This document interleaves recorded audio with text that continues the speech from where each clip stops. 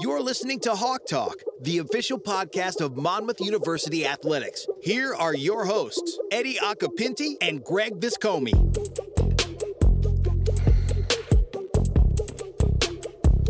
Newest episode of Hawk Talk coming at you, and another great week, great guest, great content matter. Eddie Acapinti, Greg Viscomi, we're with you. Thanks for joining us. Greg, how you doing this week? I'm doing great now. It's an exciting day around here in the Monmouth Athletics offices.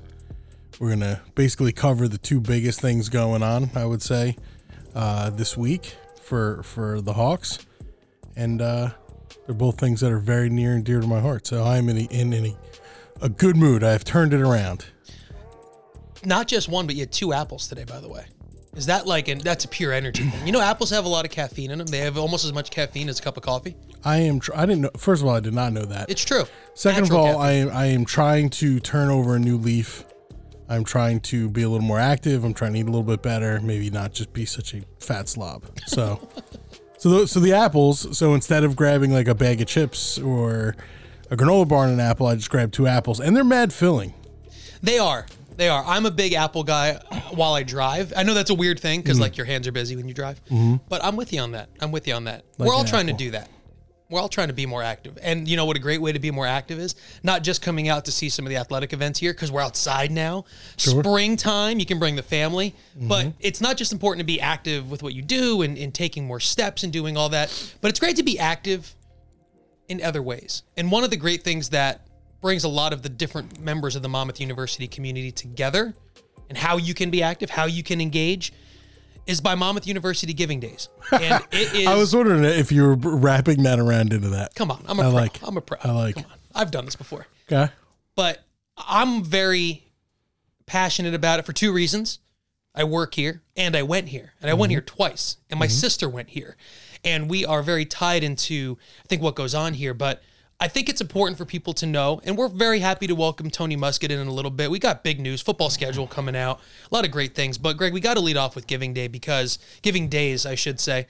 You're seeing it everywhere. March is the month of giving. And with all of the great things happening at Monmouth now, and that will be happening in the future, these days are just crucial to what we're doing here as an institution. Definitely. And, there are some... President Leahy's come in and really kind of dialed down the amount of, instead of asking people 10 times a year to be philanthropic. Oof, long one. Anyway, instead of asking people 8 times to be philanthropic, thank you. It's easier when you do it that way. You were complicating it because I've done that before. Just not smart. It's easier to do it, not easier, it's better to do it, let's focus on 3 or 4 different days, and one of those big days are Giving Days. And the thing from an athletics point of view with Giving Days is like you can give directly to the program that you most want to affect. Like if you played football, you could give money directly to football. If you played women's lacrosse, you can give money directly to women's lacrosse. If you are just a fan of the athletic department, which a lot of our donors and trustees are, you can give to the AD's Excellence Fund, and then that kind of goes to kind of help everything out. And I think the biggest thing to kind of drive home is that the money that is given on Giving Days goes into what's called an enhancement account. So it's not operating budget. It's not paying for referees. It's not paying for bus trips or flights or whatever. What it's really paying for is to enhance the student athlete experience. And that might be some new equipment that they want to get. That might be some team gear that they want to get. That might be an experience, maybe having a speaker come in and speak to the team, or maybe, talking to like a sports psychologist, something like that. It really is at the coach's kind of behest or what they decide, but that's the biggest thing. So if you went to school here and you played a sport here, that's what you should be giving back to, ensuring that the next person's experience is as good or greater than you had. And that's a great way to do it. And it doesn't matter how much money you give. Not everybody has to give $1,000 or $500 or even $100. If you give over $33, this is new this year, you get a pair of premium socks. And everybody loves socks. Everybody has to wear socks except for the summertime. Summertime, we're in the beach. No socks. Nobody wears socks. Well, if you do, you're going to, people are going to notice. And yeah, they're going to make fun of you. They're going to make fun of you. I've seen Gary the Badger Cowell wear the boat shoes, no socks. I mean, those go on in May. They don't come off until September. So other than that, all winter long, you must wear socks. And what better way to get some socks? Premium. I've been told premium socks, $33 gift or more. This Wednesday, this Thursday, Giving Days. MonmouthHawks.com/Giving Days is the landing page that goes to the athletics portion of Giving Days. It's good to note that this is an entire university initiative. Correct, but it's an athletics podcast. No, I know I was getting there. I know, I'm just kidding. And something you should do if you, I know Greg and I last week shouted out our personal social media, but it's also more if you're friends with us. And, I feel like I'm in a unique position because a lot of my friends, and really specifically on a platform like Facebook, right? Because I was in college when Facebook started, right? So there's friends of mine from college that I unfortunately haven't seen since college. But if you follow Greg and I, if you're friends with us, you're going to see our individual links that are up there. I have friends that I went to Monmouth with. I didn't play a sport. I wasn't a student athlete. I was a member of, student media organizations. So for someone like me, I want people to give to the sport of their choice, right? Mm-hmm. Like there's not one sport that I look at here and I go, it needs it. They all need it. And that's the thing. But I also have so many friends that were student athletes, from classmates all the way through students that worked for us and were interns. So it's important to do that. It's important to show that, your experience was a great one, like Greg said, and the one that comes after you should be an even better one. And this is the way to ensure of that. And if you're an alum, and as an alum, ×2, I'm talking specifically to you. If you're an alum, we have a responsibility to give because it betters the experience of the institution that we went to. Now, look, I paid to go to school here, and my family did, right? So I wasn't a scholarship athlete, and I still feel passionate about you have to do this because of what it represents and because of the community and the family that you belong to. And like I set that number at 33, but obviously that's for the socks. If you don't, we've all been there, young, starting a family. Maybe you don't have it. These days everybody's asking for money. No, exactly. And there are a ton of good causes out there. So if you can only afford $20, throw $20. If you can afford more, afford more. But what I'd love to see is, so last year, athletics raised almost $90,000. We're trying to push that over 100 this year. We're a competitive entity, so it's okay for us to be competitive in things like this. Yeah, and that's what I'd really love to see. And there's some great match gifts out there. We've had some alums step up and say, hey, actually, I'm pretty sure we've had some coaches step up too and say, hey, if we get X amount of gifts over the next hour and a half, I'll match it up to $1,000. So if 100 people give up to that $1,000, then that person is going to give 1,000 themselves. And there's a lot of that going on with our programs because there are people who care and there are people who are willing to open up their pockets to try to make the experience of these student athletes, better. So our coaches all did testimonials on social media. Get on their social medias and see about, saying thanks, but how it affects them, how it affects their programs, and, how important it is that you do give back and help out. So it all just kind of goes cyclically, right?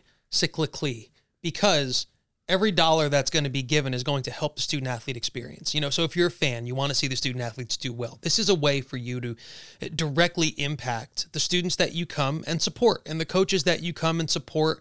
And there's really few times when that's the case, right? Like This is a way with Monmouth moving into the Colonial Athletic Association and the challenges that the athletic department and the university are going to have with that. This is a way for you to directly, positively impact those student athletes and those coaches. And it doesn't matter the sport. It doesn't matter, like Greg said, the size of the gift. There's trustees. Good friend of ours, Harold Hodis, is on board with a whole bunch of alumni challenges across, big time, I believe 5 different sports. Big time. Right, that's huge. Coach Bogus is also jumping on with Kristen Krieger and making sure that they are having these matching gifts for women's basketball alums. One of our coworkers, Lucille Flynn, across campus. Right, there's people that you don't even know support that if you give, it goes to such a greater good. So, not to belabor the point, but like Greg and I are saying, it doesn't go to our pocket. This isn't Eddie and Greg. Yeah, no. This doesn't go to the podcast. This goes to the student athletes on the field, the coaches, the ones that are making an impact. The more they get, the better they do. The better they do, the happier we all are. And the final point I kind of want to drive home with this Giving Days is this is an opportunity to show the university that athletics matters. And I'm not saying that the university doesn't think that athletics matters, but we're going in the CAA. I'm not going to BS. I'm not going to cut around and beat around the bush. There is a financial challenge with joining the CAA. There are schools that fund their programs much better than we fund our programs because they're bigger schools or because for whatever reason. This is a way to help dig into that deficit a little bit and help out, but also to show the school, whoa, wait a minute. We had X amount of people give X amount of money on Giving Day for athletics. Whoa, maybe that's worth investing in. Maybe all the things that the athletics people have been saying about how it's the front porch of the university and how some of our student athletes are our best alumni. Maybe we do need to go back to the drawing board and come up with some more cash for our athletic program so when they get into the CAA, they're more competitive and everything else. So, that's a big deal. It's a huge deal. It's a big deal. And you'll see it all over all of our social media over the next couple of days. Again, on Wednesday and on Thursday, Monmouth University's Giving Days. The links are everywhere. You're going to have to try hard not to see them. So if you can, every gift of regardless of size is appreciated. And like I said before, if you're an alum, it's a great way to show that the place you had such a great time matters in your life. And I think that's an important part. It's also important. We know we're still in the midst of our spring seasons. We understand that, we still have teams that are in the process now of trying to finish their stay in the MAC the right way. This week's broadcast is on ESPN Plus. It's the women's lacrosse team taking on a really good Temple team. That's Wednesday at 3:00. Obviously, for all of the spring results and for all of the spring schedules, you got to go to MonmouthHawks.com. But Greg, you're talking CAA. We're talking how important next year is, how important Giving Days are into that, and it leads into what is pretty it's a landmark thing, and it's Monmouth football's first CAA schedule that is in front of them. The schedule release due this week. We are eagerly anticipating it. We're going to talk to the quarterback of the program, Tony Muskett, about it, but you mentioned it. Two big things in your life. Giving Day is one of them. Monmouth football schedule release. My work life is a pretty big. Your work life, good point. It's a pretty big one as well. Yeah, I mean, I'm pumped. I'm looking at it right now, and as we're recording this, the schedule's set to come out in a couple weeks, and or a couple hours, and I know people have been waiting a couple weeks to get their hands on this and to be able to read this. And there were some hoops to jump through. It wasn't easy for the CAA to be able to put together, a 13-team schedule when it was so late and had, two new teams joining in Monmouth and Hampton. But I guess we can run down it really quick. I mean, the thing that jumps off the paper to me is that we're opening up at New Hampshire on Thursday night, 9-1. So it's only the third time in school history that we've opened up with a conference opponent. Just a little background on that. That game was actually scheduled as a non-conference game prior to us joining the CAA. And we were going to play them open up there on 9-1. And then it became a conference game, obviously, when we joined the CAA. So that's kind of how that happened. But the CAA, they've come out and told us that they are not opposed to teams opening up in conference play. It's just that I really like the way they do scheduling because basically they're allowing you to go out and schedule your non-conference games wherever you can fit them in. And sometimes, the MEAC schools, sometimes the Ivy League schools, sometimes the Patriot League schools, sometimes FBS schools have late dates that they'll still allow you to book and play, and then they'll fill in their schedule wherever it fits, which I think is awesome. I just think it makes their life harder. They don't have to do that. Most leagues don't do that, but it does give you a greater well to dip from for your actual for your non-conference games. Yeah, and the flexibility that you get with that is tremendous, and I think it's important for Monmouth fans to realize, as great as the Big South was, and they were as good a conference partner, I think, as Monmouth could have hoped to have the last however many years Monmouth was a member of the league. But the CAA is it's going to be such a game changer for the university as a whole. And, if you look at the schedule, it is a 100% drivable schedule for Monmouth football fans. Yeah. There is not one game on the schedule that you can look at and go, ooh, you know what? You could work on Friday. You could leave work on Friday, and you could get to every single game next year. That's home and away. And that kind of flexibility with the caliber of league is going to be a huge, huge game changer. Great home schedule next year as well. The local games you can get to. There's going to be more information on how you get together with other Monmouth fans coming up right over the next few months. Yeah, we're going to have some great tailgates, some top-notch tailgates. Great tailgates. We're going to be there, so you'll be able to catch up with us, right? Talk Monmouth football before, we got to go to work, which is awesome. And when you look at it, I feel like it's one of those schedules. I feel like we say this every year. Every year is the hardest schedule this team's going to face. Now, it's, take FBS teams out of the equation. Right, and we don't have an FBS opponent for this year because... we were holding for a team that said that they were going to play us, and then they decided very late to back out and not play us, even though they were supposed to play us in 2020. So I'll leave it at that. But there's at least 10 teams on the schedule that are sitting right here going, we're going to make the playoffs next year. You know what I mean? There is a ton. Really, it's all of them. All of them probably have a chance that they can do that. So outside of the CAA schedule, you got 3 non-conference games. They all happen to be Patriot League opponents, which was a big thing. Coach Callahan was about scheduling the Patriot League when we were in the Big South. That's the other thing people should know is that these non-conference schedules are made 5, 6, 7 years in advance. I'm literally talking to teams about us playing in 2028. Yeah, and people need to realize that the COVID way of scheduling, right, which was not so much in football, but in other sports, which were kind of thrown together last minute. Folks, that's gone. We're back to business as usual in college athletics. Right. So right now, I was just entertaining a conversation with somebody about a game in 2026. So we're, with the exception of a couple FBS games that we're ironing out contracts with, we are basically booked from now until 2026, which is wild. I mean, that's 5 years of football. I love it. I love it. I'm looking at the schedule now. You'll see it all over our social media. Yep. You're going to, hear obviously all the great things from Monmouth fans. Dive into the research, right? Get to learn these CAA teams. You've known casually how good they are, but now get into it. And then you mentioned the 3 Patriot League teams are familiar opponents to Monmouth. The one we haven't played in a while, and the one I was a student at. I don't know why I'm teasing it. It's out now. Yeah, I mean, it'll be out by the time this comes out. Right. When we were, I'll never forget being a student broadcasting on the student radio station when Monmouth beat Georgetown. I want to say it was 12-10. Back in 2004, it was a great game down in, down there. We played them in 03 and 04. 04 was down there. Yeah. I think it was my first road trip as a student radio broadcaster. And a great game there. And then, obviously. You think the president's excited about that one? Yeah, maybe a little bit. Being a Georgetown alum, you think he's pumped? Maybe a little bit. He might try to suit up that game. Who we kidding? He's told to play. I mean, he'd have to be outside receiver. You know what? I think with today's game, I see him as a stand-up tight end down the seam. You're going to put your safety on him. He's too big for your safety. He's too fast for your linebacker. So we got to talk. Matchup nightmare. Maybe next time we have President Lay on, we'll ask him if you played football.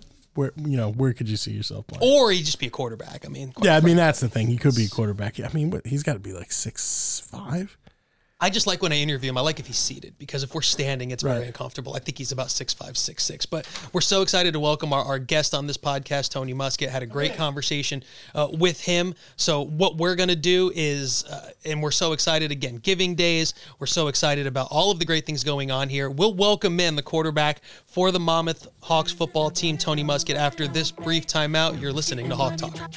Look, contraband in the cupboard. We trap for the summer. This work can make your head stand up like. So happy to welcome in our guest on this week's Hawk Talk, and I always love when we can not only Greg talk to our student athletes, but you know what? It's always a good day when we get to talk a little Monmouth football. And with the schedule release and all of the great buzz around the program and moving into the CAA, we're happy to welcome in the quarterback of the program, and Tony Muskett joins us. And Tony, how you doing today, man? I'm good. Thank you guys for having me. It seems like a great podcast, and I'm excited to be on it. Well, we appreciate it, and I'd like to think it's a great podcast. I think Tony's right. I would agree. We're so excited to have you here, and with all of the great news around the program. starting off next year, joining the CAA, all the great things. We're going to get into all of it with you. But, as you sit here today now, right, in getting ready for your third college season, just how you feel now going into this offseason. How was everything with you personally, coming out of this past season and getting ready for the next year? When you started playing, you didn't have an offseason. Right now you get that full offseason with the team. How are you doing?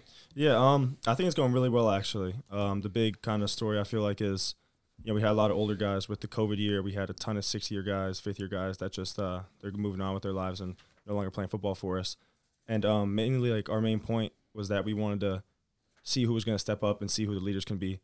And so although we're going to have a lot of new faces on the field, both sides, I think that there are a lot of hungry guys and that they had to sit behind those older guys and they learned from them and they learned the offense, they learned the defense, and now they're ready to go and they're really anxious to get out there because they finally have that opportunity. And it's been fun leading them.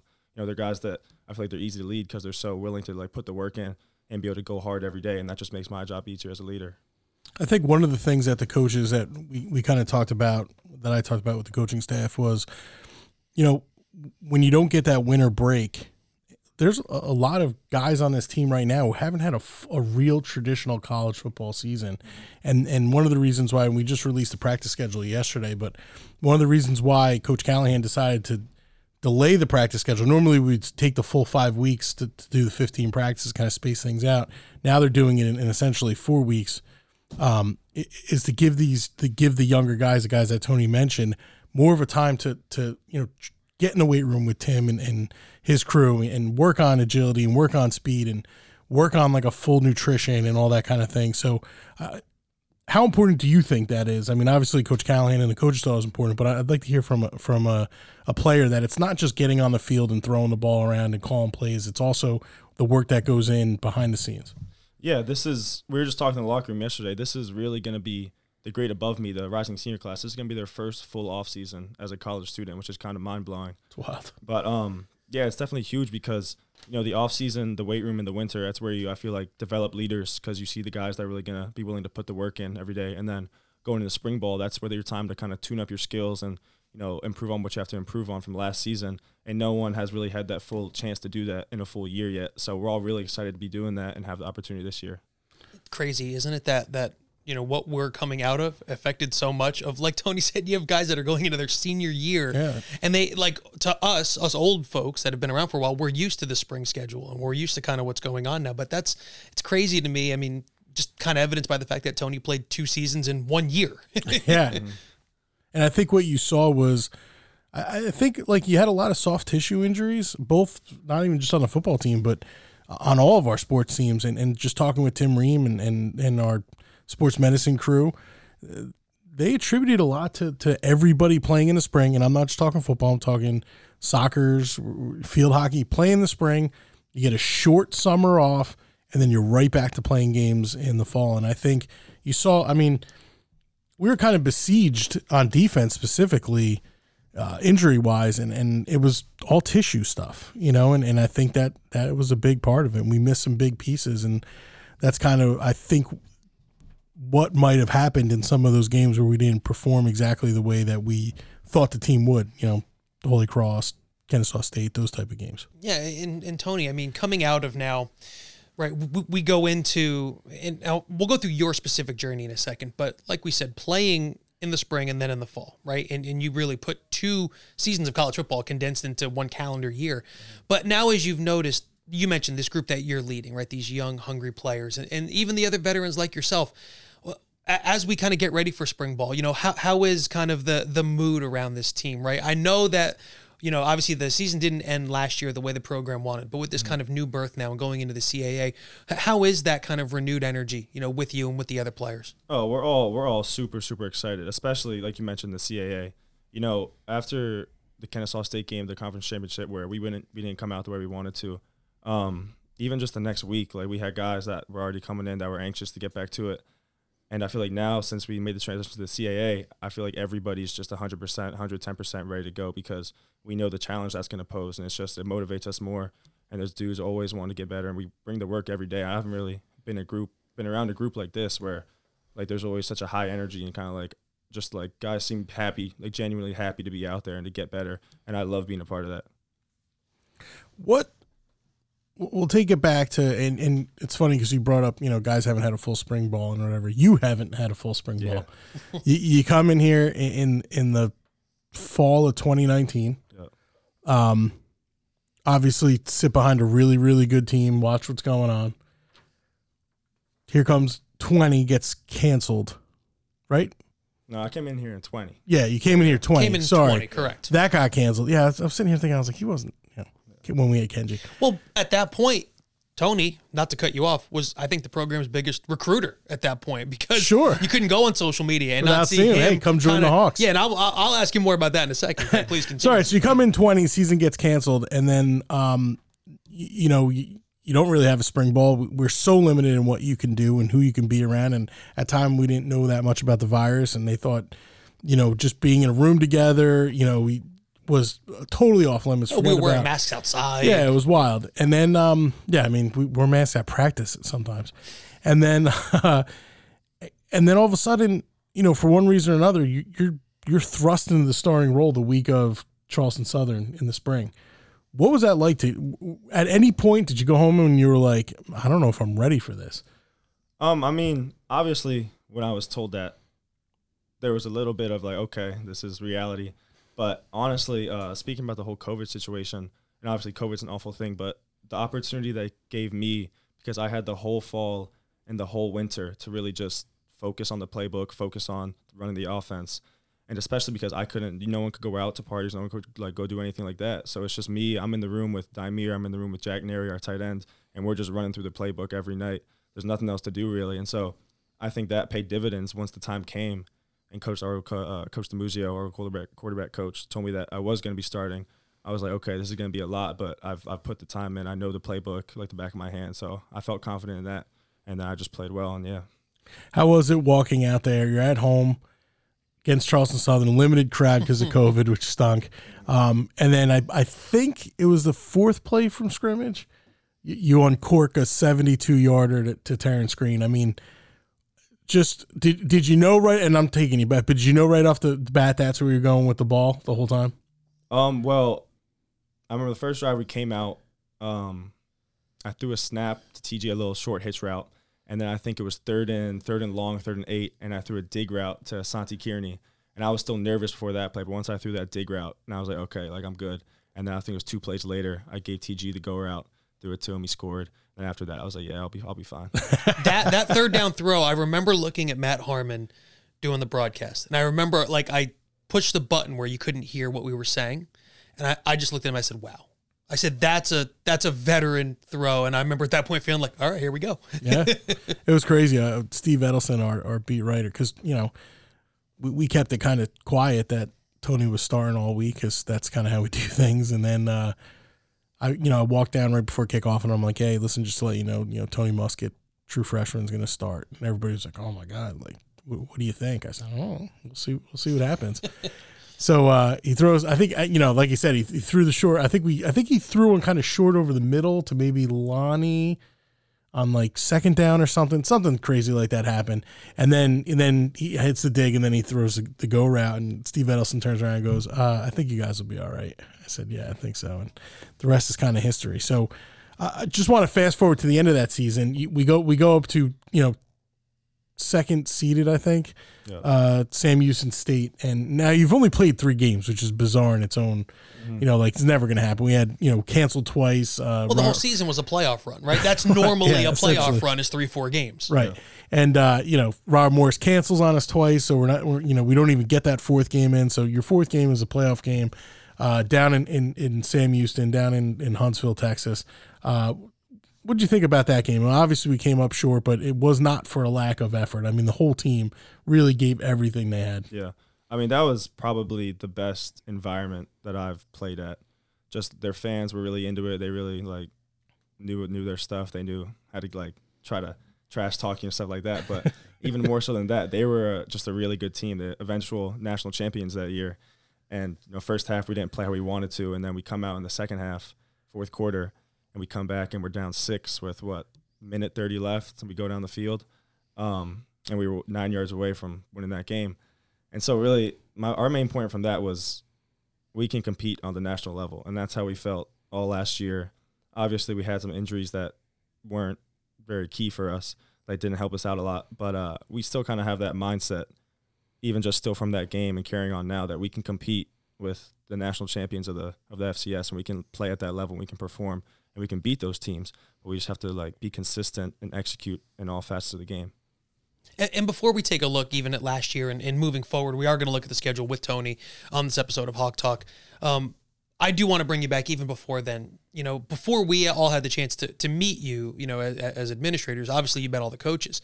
I just noticed you were all over the place on social media, and it seemed like almost helped rally that recruiting class together. So did you take it upon yourself early on, like after you committed to Monmouth early, and then from that point on, did you feel like, you know what, if I'm going to be the quarterback of this team, it's time to lead them however that looks, whether it's in the weight room and off-season conditioning like you mentioned, but also that way. It was, impossible to not notice, right?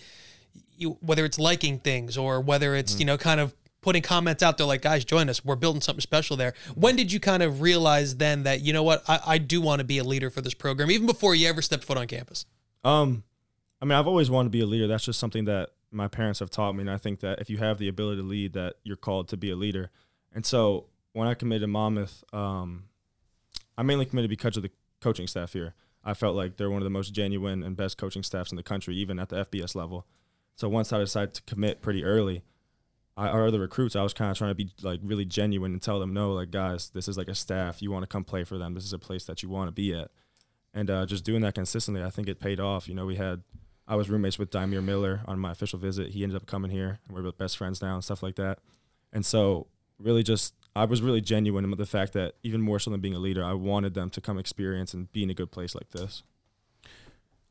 At Tony Muskett, not hard to find him on Twitter. No, definitely very go active. give him He's a follow. Great. Give him a follow. You're going to get a lot of Hawk stuff. You're going to get a lot of sports stuff. You're going to get some spiritual stuff. You definitely need to be following him on Twitter at Tony Muskett. So let's we'll kind of jump around a little bit here, but I want to talk about some of the pieces around you on the offense. We're going to talk about every piece because I have different questions for each pieces, but how many other places in the country do you think have 3 starting running backs? Because that's essentially what we have. Yeah. We have 3 starting running backs, and each different games, you saw how each one of them could be a starter. Like, Jawan was hurt for that NCAA game, and Jaden and Owen were just amazing. And Owen catches that little, I don't know, a route in the middle of the field on like 4th and 9 or whatever it was, and goes for like 15 yards. Like, just talk about those guys behind you. Yeah, those guys, I think, one of the best running back rooms in the country, because you got Jawan, who's a do-it-all back. You got Jaden, who's lightning fast, and you got Owen, who's a great third down back, can run people over, can catch the ball. And so it's like, whatever you need in whatever situation of the game that you need your running back, we have guys that can fit that standard and can perform at that level. And so it's really a blessing, because even if, sadly injuries are a part of football, but like you said, Jawan went down last year, but we had Jaden and Owen to come in right away, and there was no slack. We were still right there executing everything we need to do. And I think as you have more depth and guys like that can perform all at the same level, that your offense is going to be even more dangerous. How big is a quarterback and is a running back to a quarterback? I think people always say like, oh yeah, offensive line and wide receivers, but they don't realize like having a good back, whether it's pass protection, whether it's just knowing like in an RPO, like, hey, you know what? I'm not sure about this look. I'm going to hand it off and we'll be all right. Yeah, exactly. That, and tied in with our offensive line and our ability to run the ball. Like when we're running our RPO stuff, if it's a little shady and I'm not sure, I feel 110% confident just handing the ball off. We're getting at least 5 to 6 yards. And so it just makes my job easier, because it makes it so whatever decision I make is usually the right one, because we execute and they still get what we need to get, even if it's not perfect on my side. I think people get caught up in, hearing different ways that teams run RPOs and everything else, because it's obviously the buzzword in football at all levels. Yeah, everybody's running some version of it. Of course, but to hear it right from the guy who's kind of initiating it every single play, Tony, to have that kind of trust in the group where it's a veteran group now, and it's a group that, like you said, does a little bit of everything well. as you kind of look at things and you start to evaluate kind of the whole offense, and we'll move on to the other facets of it, like Greg said, but with that group specifically and having that kind of trust, like Greg mentioned, in any really scenario, how does that free you up to then be able to go out and make the plays that you need to make, knowing that specifically those 3 running backs are going to do what is needed? Yeah, it just really, it gives me the ability to play comfortable because obviously in high school when you're playing as a quarterback, you kind of have to worry about making sure everybody else knows their assignments and can execute them. But in college, with the guys that we have, I'm really confident that they're all, 1, have the ability to perform, and then 2, that they do know their assignment. And so really when we've been having these walkthroughs and stuff, I really am able to just worry about kind of like where I can send the ball to make us have the best play. And I'm confident that they know what they're doing. They're going to execute. So wherever the ball has to go, wherever I have to send it, we're going to get whatever we need to get. And I'm confident everybody else around me. Is that maybe one of the biggest jumps or one of the things you notice from one level to the other? Is that maybe one of the bigger ones, knowing that the guys obviously take it as serious as you do, not that they didn't in high school, but that they're all on the same page here? Yeah, everybody wants to essentially, everybody in high school wants to be great, but really in college, it's kind of your job to go out there and perform. Right. And everybody takes it as that, and everybody does that at a high level. So, yeah. Let's move up front. You touched on it a little bit. I think when you're talking about having young guys that have a lot of experience and or have some experience but are now ready to show what they're doing, I think the offensive line there may not be another position on the field for the Monmouth Hawks where there's an offensive line with some really highly recruited and highly talented guys that are now that were behind guys that are now ready to kind of step up. One, we get Justin Zuba back, which is huge. I mean, he's the best. He was the best offensive lineman in the Big South last year, and he didn't even play. He would have been if he wasn't injured. So you get Zuba back. First on having him back, and you obviously only played with him for 1 year in the spring. But how important is it to have that? Not only is he a massive human, but just like his physical and vocal presence.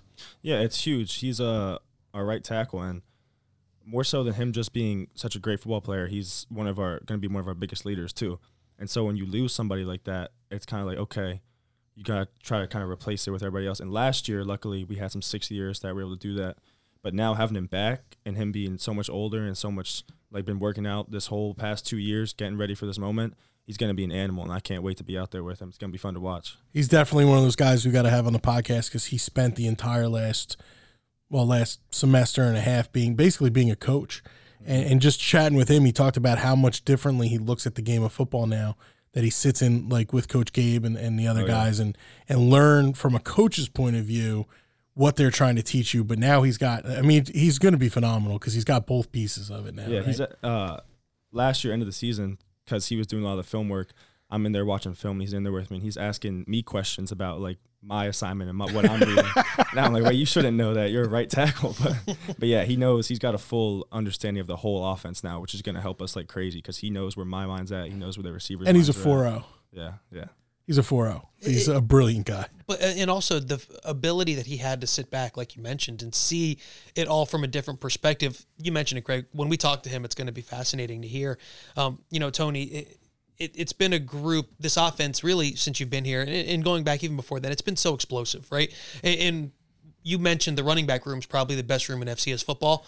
I think the last 3 years, we were out there saying that Monmouth had the best wide receiver duo in the country when you look at what Lonnie and what Terrence were able to accomplish. So now as they've both moved on and, we wish them both nothing but the best in their future endeavors. How's that group now? How's the wide receiver room now? You mentioned how close you are with Daimir. You mentioned some of the other players. Kind of assess where that kind of group is now and as they get ready for the fall. Yeah, I'm really excited to get out there in the spring and work with those guys because, like I was saying earlier, it's just a group of really, really hungry guys. We got Joey Alderelli, 6th year, coming back. He's been plagued by injuries too, so he's really anxious and hungry to get back out there. Santi Kearney out wide, Dre Tucker out wide. Then we got Daimir and AB in the slots. Then we also have the 2 transfers, Darian Carrington from Yale and Ugo from UVA. So it's going to be really exciting just having all those guys out there and to be able to kind of like just continue to develop chemistry because this is, once again, the first off-season we've had where I've really been throwing them routes, every other day trying to like get the timing down and everything. And then 2, just making plays and stuff and be able to put the pads on and go out there and let those guys do their thing, let those guys go to work. If we'll jump back into the guys on the roster now, but if you're if you're getting on the phone with an NFL quarterback and they're interested in Lonnie Moore, what's the one thing you can tell them about Lonnie as a quarterback that they can expect? He's just smooth. I mean, I don't know if you guys saw the pro day footage or were at the pro day, but I'm throwing him routes, and it's just wherever. Like, I thought I threw him a deep last ball of the day. It was a deep go ball, and I thought I threw it like 5 yards in front of him out of bounds, and then he's running under it. He makes some acrobatic, like, over-the-shoulder snag. And everyone's like, oh. And I was like, yeah, Lonnie, just his adjustments and the way he gets in and out of routes is ridiculous, and he's able to just, like, stay balanced in whatever position he's in, and it's crazy. He's just, like, really athletic and has really great ability. Yeah, I think, like Eddie said, everybody's pulling for him, and obviously TG, decided to try to take his 5th year at an FBS school in JMU, and as much as we wanted him here to be a Hawk, he was nothing but a model kid and a student athlete when he was here, and obviously I'll be watching and wishing him the best. Wish he would have been, suiting up for one more year for us, but I hope he does great things down at JMU. Have you talked to those two guys? Obviously, Lonnie, you were at the pro day with 2 weeks ago, but yeah, I talked to Lonnie last week at the pro day, which he did really well at, and then TG's always on I room with Daimir, and TG's always on. He's playing games with Daimir on Xbox at night and stuff. So I was able to talk to him a little bit. But I think he likes JMU. That's right by me, so I visited a ton. It's a great football experience, great football school. Mm-hmm. So I think he's definitely gonna have a great time there and have a great experience. Good. He's our favorite Sun Belt wide receiver now. Right? He is our favorite. Yeah, he's the only Sun Belt wide receiver I know. So no, I am very happy for TJ. Miss him. Yeah. He was it was great to cover him the last couple of years, but it's obviously now we're excited to, like we kind of mentioned, right? It's this next wave of players that Tony mentioned, and Greg, there's going to be, whether it's the guys that are coming back that are going to assume bigger roles, or some of the new players coming in. I know we have to talk about every position because it's so vital, but selfishly as a broadcaster, I love when a wide receiver goes out, makes great plays. And this group next year, under the tutelage of Kevin Callahan Jr., they've really become such a competitive group on this team. That's what makes it so fun to watch. Daimir Miller, who Tony has mentioned a number of times here, he is going to be a fan favorite. You can tell already. Just working with Daimir, what are the things you love working with him? And obviously you threw him a bunch of ball. I think he was our 3rd leading receiver last year. But kind of talking a little bit about your chemistry with him. I love his speed. He's essentially going to assume the role that Lonnie had and being our main slot guy, which and really, like, him having that speed, it's going to give us such a crazy ability, because Lonnie was great at shaking people, getting open, and then getting, a certain amount of yards. But Daimir, I think it's going to be more downfield. He's going to run by people. He's going to burn you. And so that's going to be really fun to play with, because I've never really played with someone that's as fast as him. Wow. So playing with speed like that, I think it's going to be really fun. And for a while, I think we had a note going on Joey Alderelli that all he did was catch touchdowns. Yeah. Local kid, I feel like he's been here for 7 years. And like you said, he had some injuries that held him back. What's it kind of like playing with him? Me and Joey have just really great chemistry, as you saw when he was healthy during the season. I think I threw him like 3 games in a row. I threw him like 4 passes for 4 touchdowns. He's just in the red zone. It's hard to guard him one-on-one. You got to double him. You got to bring a safety over. And then he just knows how to manipulate defensive backs, whether it's getting them to flip their hips and then breaking it off, or making them think he's running a hitch or a slant and then taking it up the sideline. He just knows what the DB's thinking and can manipulate them how he wants to run his route. I think one of the guys on the team that you've seen some flashes of brightness from, but hasn't put it all together yet. And I know the coaches are big on him, and I'm sure you're waiting for him to put it together. And this could be the year. Is Asante Kearney? He's just a big body. He's got he's got some speed. He's got a lot of athleticism. How's it going working with him? It's been going great. He's one of I think the hardest working guys in the receiver room. And that's what I was talking about earlier, the ability to have a full off season. I've been out there with him multiple times a week. We've been working everything from post balls to just intermediate routes, short balls, and then goal line fades and stuff like that. And I feel like I really have an understanding of how his body moves now and how, like, where he wants the ball, where I can get it to him so he can, perform at the best of his ability. And so I think in spring ball it's going to be huge. I think he's going to break out spring ball. And then going into the fall, I think he's going to have a breakout year too. Nice. And there's another, obviously, crew to the offense, which I think is so important, and it's the room that you sit in, right? It's the quarterback room. Yeah. And it's one that has really, Monmouth is in the middle of a quarterback run right now that is remarkable. From Kenji, through Tony, right, and no slight to anybody else, but I don't know if you have a more productive last, 4, 5, 6 seasons than what Monmouth has had now. So Tony, it's a room obviously that you lead and that you help lead, but obviously it's a room in flux. There's a talented newcomer that'll be joining. You were in the same position not too long ago yourself, so kind of take us through the that room as the evolution of the quarterback position that now you're entering your third season in quotes, but second fall, leading. Yeah, I love those kids, man. They're it's kind of weird me being the oldest now, but I love all those guys. Frankie, Johnny, Brock, and then Enzo coming in. They're honestly just all like really, like I was saying earlier, really happy to be there. I don't think I've been a part of a quarterback room yet where like you walk in, everyone's like, "Oh, what's up, Tony?" Everyone's like smiling and happy to be there and ready to get to work. And honestly, it makes my job easier too, because they're coming in and they're like trying to help each other out. I'm trying to help them out, and it's an understanding that we all want each other to be the best quarterback that you can be. And I don't think I've been around a group where that's actually genuine as it is in this group, and everyone's really happy to be doing that.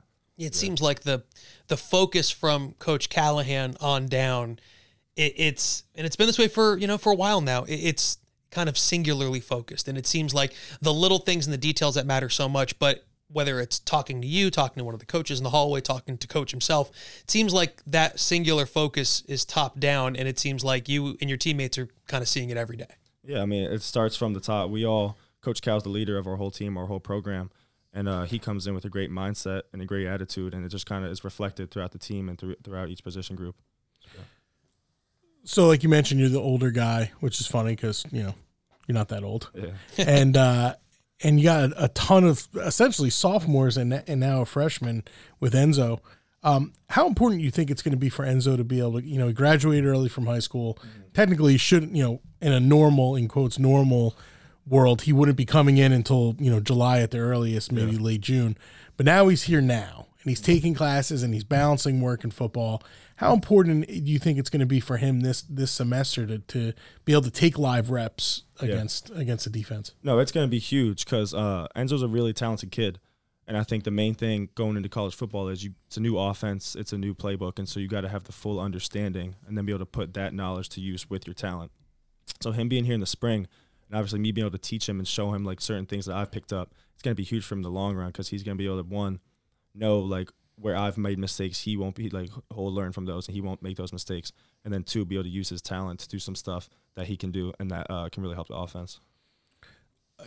It happens, but you had Coach DiMuzio, who obviously helped recruit you and led you through your first couple of years. He ends up leaving to go take another job to further his career. Yeah. And I know that was a really difficult position. He's a friend of mine. We talked about it in this office at length. But then we go out and we get Coach Robertson, which is kind of a different move for him. Like, he was a head coach at another school, at a Division III school, but he was a head coach and a really successful offensive coordinator. What's it been so far with him? It's been great with Coach Rob. First, I want to say that I love Coach DiMuzio. He handled the whole situation really respectfully. He called me personally, told me his reasoning, and I was more than happy for him, taking that offensive coordinator job.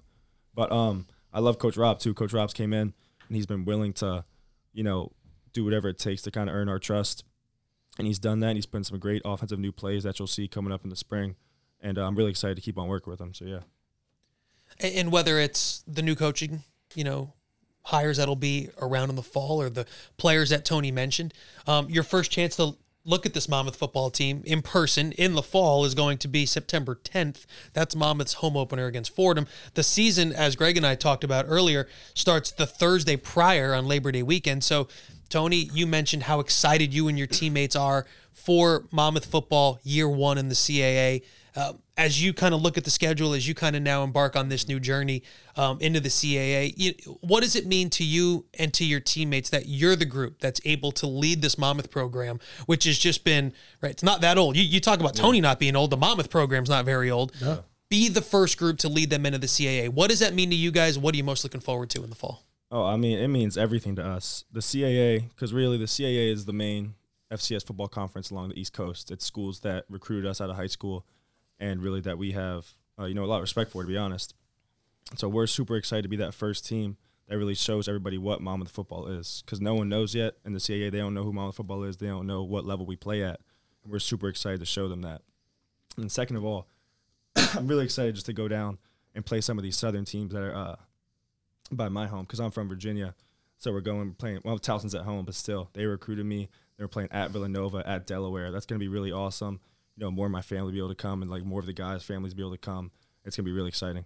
Yeah, and I think as we kind of look at the schedule and see it too, Greg, I know that things that we've been talking about, right, since, I think our show on ESPN and the official announcement of the CAA, I think it's important to note, like Tony mentioned, the league as a whole is so tremendous. But when you talk about CAA football and the entity that it is, this Monmouth football program is the one leading the charge against like Tony said, it's the premier FCS football conference. It's one of the top in the country, definitely the top in the, on the East Coast. And, when you look at the schedule, you start seeing it. Some of, these league games were games that were one-off games before. Now it's every week in and out for this Monmouth team. Yeah, I just finished writing. I think out of all the teams in the CAA, Monmouth has played 8 of the 12 other opponents before.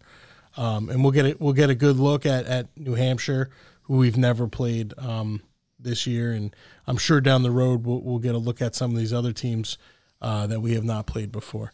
But there wasn't a time long ago, and I don't know if I'm speaking out of school here or if I'm going to get in trouble, but like I ever care. The CAA came to campus and looked around and said, you guys don't take football serious enough. You haven't been winning. You don't even offer full scholarships. Your stadium is a dump. I mean, they didn't say that, but they said that. So we're going to pass, and call us if you ever get serious.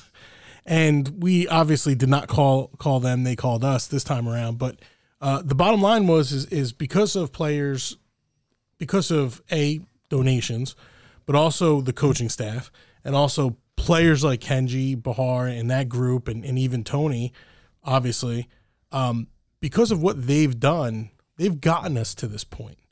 The CAA then was like, you know what? We want Monmouth. We want a school like Monmouth in the Northeast, in New Jersey, that's one of the smaller schools in our conference right now, but can play big. And they've shown a commitment to facilities, and those are only getting better every year. There's always talks about new fundraising campaigns and new facilities being built, and those are ongoing. And then we go out and we win a couple playoff games, and we take Sam Houston to the wire. We have a ridiculous FCS win percentage since 2017. And that's because of guys like Tony and the guys that are in the program right now, a bunch of guys that just graduated. Players like Daquan Grimes that's coming back. I think, he might be 35 by the time he leaves here. And I love Daquan, but it wasn't that long ago that we weren't even considered a thought for the CAA, and now we're in the premier East Coast Conference playing against some teams that have won national championships, been in national championship games, made deep runs into the playoffs, and here we are looking at the schedule, and like Tony said, we're going to open up at UNH, and then we're at Villanova. I mean, Villanova's a top 8 team every single year, every year. So what's it going to be like to roll over there to Villanova and play against, a team like that? And I'm not saying we're looking past Fordham or Georgetown, but those are teams. They're home games. They're teams we've played before. Obviously, Fordham was a great game last year. Came right down to the wire. We had to make a ridiculous defensive stand in order to win that game. Tony ran for a touchdown, and I think threw another one. But what do you think it's going to be like to play at Villanova, to play at Delaware, where they get 22,000 people? I think it's going to be awesome. Obviously, I think it's going to be a test. I don't think we've, like you said, consistently had to play top 25 teams like the CAA has, but I think it's going to be a really good test, and I think we're going to be really ready for it. Villanova is a team that obviously a lot of our players are familiar with, being from Pennsylvania and surrounding areas, and so I feel like it's going to be a great atmosphere because, one, like you said, they get 20,000 people there, and it's going to be like more of a prideful kind of thing where you feel like you're playing like in front of your parents, in front of your hometown, stuff like that. And so it's going to be exciting. We're going to be really amped for that, and I'm excited to see how we do. Well, I know something that everyone's excited to do is to get to know you a little bit more too. I think people, and football's a little different because, the fans are a little detached. It's not basketball where they're kind of surrounding everyone. You got a helmet on. So I think it's good to kind of now, let's give the listener, to this podcast, the viewers on ESPN and the fans, just a little bit more info kind of about yourself and, just a few different things that, we're all, also curious about. your game day routine. You know, is there a routine for Tony Muskett on game day? Is it really not so much the case? You know, take us through kind of a typical game day for you as you get ready to take the field. Yeah, so it's a little weird. We obviously have a team breakfast in the morning, but before that, I'll get up, I'll stretch a little bit, and then I'll go to the Stop and Shop, and I'll buy blackberries. And that started because before Charleston Southern, Coach Gallo was eating them, and he was like, superfood. And I was like, I don't know what that means. And he just kept on saying they're superfoods. So I was like, all right. So I had some, and I felt pretty good that day. So then I was like, I'm going to try it before the Charleston Southern game. Went to the Stop and Shop, bought them, played well. And then every home game since then, I've been buying blackberries and eating them. Like fresh blackberries? You just eat them right away? Yeah. Okay. So that's only home games, though? Yeah, I can't get blackberries on the road. Okay, well, now that you've we'll told take us, care of that. Yeah, there's people here. We could find some blackberries. We definitely can get you some blackberries. We could get that done. We'll get you blackberries. Yeah, after that, put the headphones on, start listening to my music, my playlist, and then head over to breakfast. We'll have walkthrough when they get ready for the game, and then go from there. So it's really just blackberries and beets. Yep. That's it. A little bit of breakfast. Same music, different music every week, kind of depending on what mood you're in? I'll vary it week to week. I'll usually have one song every like 2 weeks that I'm really listening to, and I'll just kind of play that on repeat. It gets kind of repetitive, but it gets the juices flowing. I like it for that week. So I'll usually, whether it's a Lil Baby or just a popular rapper, I'll play that. And then next couple of weeks, change it up. And then after that, yeah. Why did we give you number 11? Were you just number 11? Yeah, I was number 5 in high school, and then came in. I knew Kenji was 11. And I'm kind of close with Kenji. He's DM'd me after like games and stuff like that. Nice. And so yeah, he's a cool dude. And so I was cool with wearing number 11. I was like, all right, yeah, it looks pretty cool. I was thinking about changing it this year, since I feel like I've gotten to the point where I would be given the opportunity to change my number. But I think I'm gonna stick in 11 just because it's kind of been the quarterback number here for a while now, and I think could become a tradition. That'd be pretty cool. Yeah, that would be pretty cool to have. I just wonder, because I know basically people don't understand this at home, but at Monmouth and at a lot of schools, when you come in as a freshman, you're just assigned a number. You don't really get to pick. Coach Bo or whoever does it, Coach Callahan, just gives you a number, and then you go through your years and you're able to jockey and maybe get a single. Everybody's trying to get into a single digit. Everybody wants to wear a single digit, and you try to. I don't get the infatuation with the single digit. I mean, I know it's because I'm not a Division I football player, but I think it's just the aesthetic. They like how it looks and stuff. Slimming look. I do too. I like how it looks too. But, yeah. Okay. 11's pretty cool. But the sticks are cool. 11's a good one. All right. So that's why, and I was actually talking to one of our other players who has had a number his whole career here, and I'm not going to call him on the podcast, but he was like, "Oh, I'm thinking about changing this year," and I'm like, "For what?" Like, you've had the same number, you've made, yeah, it's a good number too. It's not a crap number. There are bad numbers. People don't understand. My wife and I were talking about this the other day. There are bad numbers in sports. What's a bad number to you? I don't want to call any, like if I say the number and then somebody has that number, they're going to be like, "Oh, what's a bad number for you?" 67. That's a bad number. It's a bad number. You were also very prepared with that, number. so I understand. I do. It's a tough number. The 60s are tough. Yeah. And listen, I'm an offensive lineman. I'm dwelling in the 50s and 60s. Yeah, no, it's true. But some of those look better. Like 55 looks cool. 55's good. 50's a good number. 58's a good number. And you know what? If you're the right player, you can make any number look good. That's a good point. I bumped into Dan Sullivan, who was training Gene Scott for his workout, and he was 59, and nobody was ever like, "Oh, 59." Like, that's not traditionally a great number, but when he was out there destroying quarterbacks, you're like, yeah, 59 is a great number. So, I mean, there are good and bad numbers. I think it's interesting. And I think it's interesting that you and Kenji have developed that relationship where now, there's other numbers at Monmouth that mean something. 80, it was Miles's number. Sure. And it was someone else before Miles as well. Like, that number is a great number. Anthony Galella, I believe, was 80, wasn't he? Is that who it was, 80? So that number means something. It was 83. Right, so now 11 has become this, and that is an organic tradition. Right now that's the number shooter for the Monmouth quarterback. Brett Burke. To wear. So I think that is cool. Was Sabella 11? When all is said and done, you're going to look at Dan Sabella, Tony Muskett, and Kenji Bahar all were 11, I believe. That's pretty good. Will be 1, 2, and 3. I think in Brian the record Boland were books. 12, if I'm not Boland mistaken. was 12. Right? Oh, I'm sorry. Boland will be up there too. No, but you mentioned, the number 11. I think that's interesting. Tony, is there, as we kind of get to know, right, you a little bit, who were the quarterbacks that you looked up to, whether it was recent, when you were in high school or even now, or maybe growing up that maybe you looked at and you're like, man, I want to be like that guy. My older brother, he, when I was a freshman in high school, he was a senior, and he was, it's pretty cool. He was a 3-year starter, so he started sophomore, junior, senior year. Then I started my sophomore, junior, senior year, so it was 6 years of Muskets. But ever since I started playing football in 7th grade, I would always want to go to the field with him. He'd always bring me with him to the field, and he really taught me everything I know about quarterback up until I got to college. To be honest with you, I wouldn't be nearly like the athlete if it weren't for him, my older brother. I wouldn't be nearly the athlete or the person I was without them, because they were the ones always bringing me outside, making me play sports and stuff like that. And that's really where I developed a love for the game and then a love for quarterback too. So you have the Mannings in Louisiana, and you have the Muskets in Northern Springfield, Virginia. and Nova. That works for me. What do they still get to come to a lot of games? Your brothers?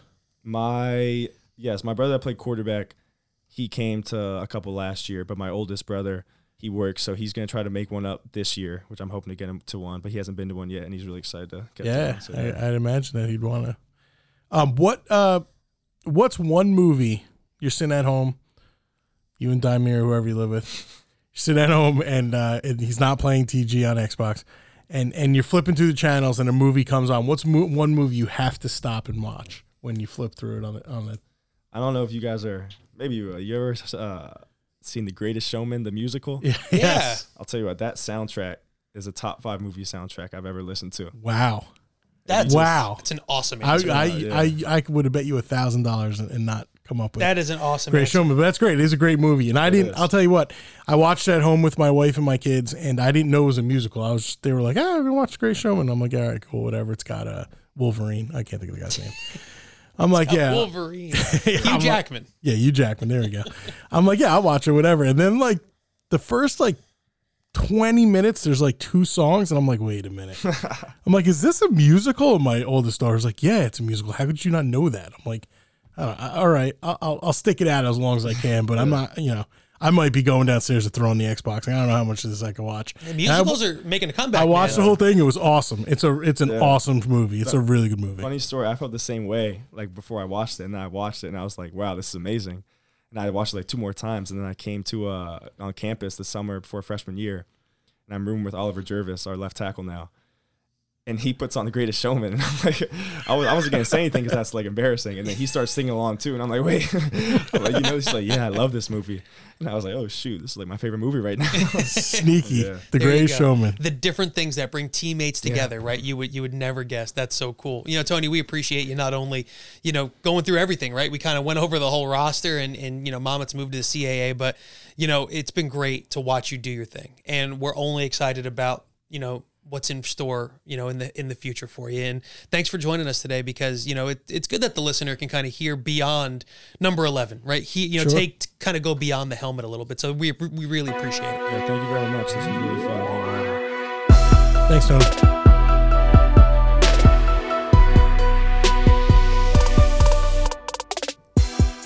Well, it's so great to catch up with Tony. And it's funny, since he's been on campus, because of kind of all a lot of the COVID things, we haven't had a chance to really sit down and talk with Tony, see him after games here and there. And, I think it's great for the listeners and people that, are fans of Monmouth to hear from the quarterback. And, any kind of preconceived notion you had about him as a leader, it's true, because he just kind of says all the right things. Yeah, and I think just talking with some of the coaches, they've said that this offseason he's working his butt off, just working as hard as he possibly can and really emerging as that leader. And we are in a really good spot, I think, to join the CAA with Tony Muskett as our quarterback.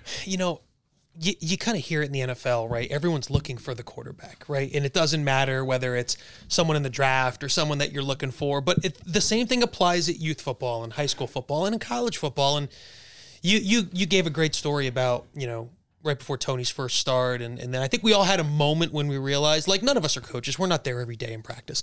Sure. We had that moment where you're like, oh man, Monmouth's going to go from Kenji Bahar to Tony Muskett. Right, to a freshman. But it's a fantastic run of quarterbacks. And, because like you said, his ability, not only as a leader, but as a player, give Monmouth a chance day one in the CAA with everything that he does. And, it was a great job by you kind of getting him, to not only talk CAA schedule, but to talk about everything that's coming forward. And, don't tempt you or I with a Monmouth football conversation. We could talk for hours. Seriously. And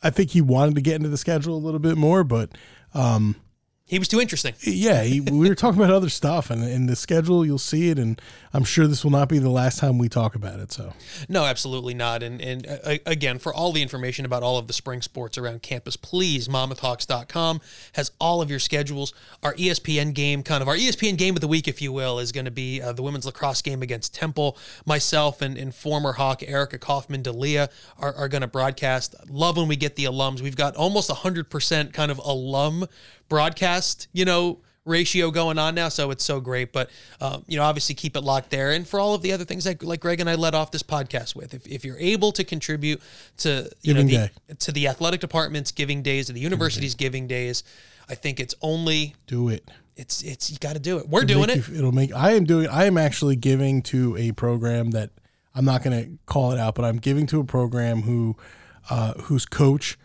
always steps up when we need something in the athletic department. Like, hey, we need somebody to help do this, or hey, we need that. This person always raises their hand and says, I will come do it, and they are happy to do it, and they do it with a smile on their face. So that is that myself and, of course, my lovely wife, Patty, we are donating to that program. So when I was coming back to campus yesterday from something, a meeting or coffee, was that the lunch meeting you had with Patty? Did you have to... No, we didn't discuss that. She had to come up here to go to a doctor's appointment, and so did we yesterday. She's not pregnant, so let's just put that out there. We are done having kids, but she had to go to a doctor's appointment. Breaking news. Yeah, it said, "Hey, I'm going to be in the area. Do you think do you want to go out to lunch?" And we don't get to often have lunch. We live, an hour, 40 minutes south of here, so it's not something that happens often. And I said, yeah. So I really loved the opportunity to go to Brennan's with my wife and have a meal that didn't involve our children bothering us and asking us if they can have some of. Was Tuesday, was it the healthy sandwich? Is that what that was? I don't know what the special was. I got the, I got the chicken cutlet with with the bacon. With the bacon and so. So did my wife the last time we went to Brennan's. So much for my double apple yesterday, but. Well, might have to go 4 apples tomorrow. Right, exactly. Well, it's giving day, so it's a full day. So you're going to be on the move. We've got that women's lacrosse game at home. There's some great spring home events. Like Greg mentioned, the football spring schedule is out there. The football fall schedule, year one in the CAA, is out. A lot of great things going on. And another Hawk Talk in the books, Greg. Great job as always, man. Appreciate the time. Looking forward to doing it next week. Yeah, thank you. And great job as always. And really want to thank Tony Muskett. Follow him at Tony Muskett. Really kind of easy to follow his social media. But give him some love. He needs to get some exposure and get out there because he is the face of this Monmouth program. And MonmouthHawks.com/giving days. Get on there, become an ambassador, and let's break that $100,000 mark over the next 2 days and really show the university what athletics means.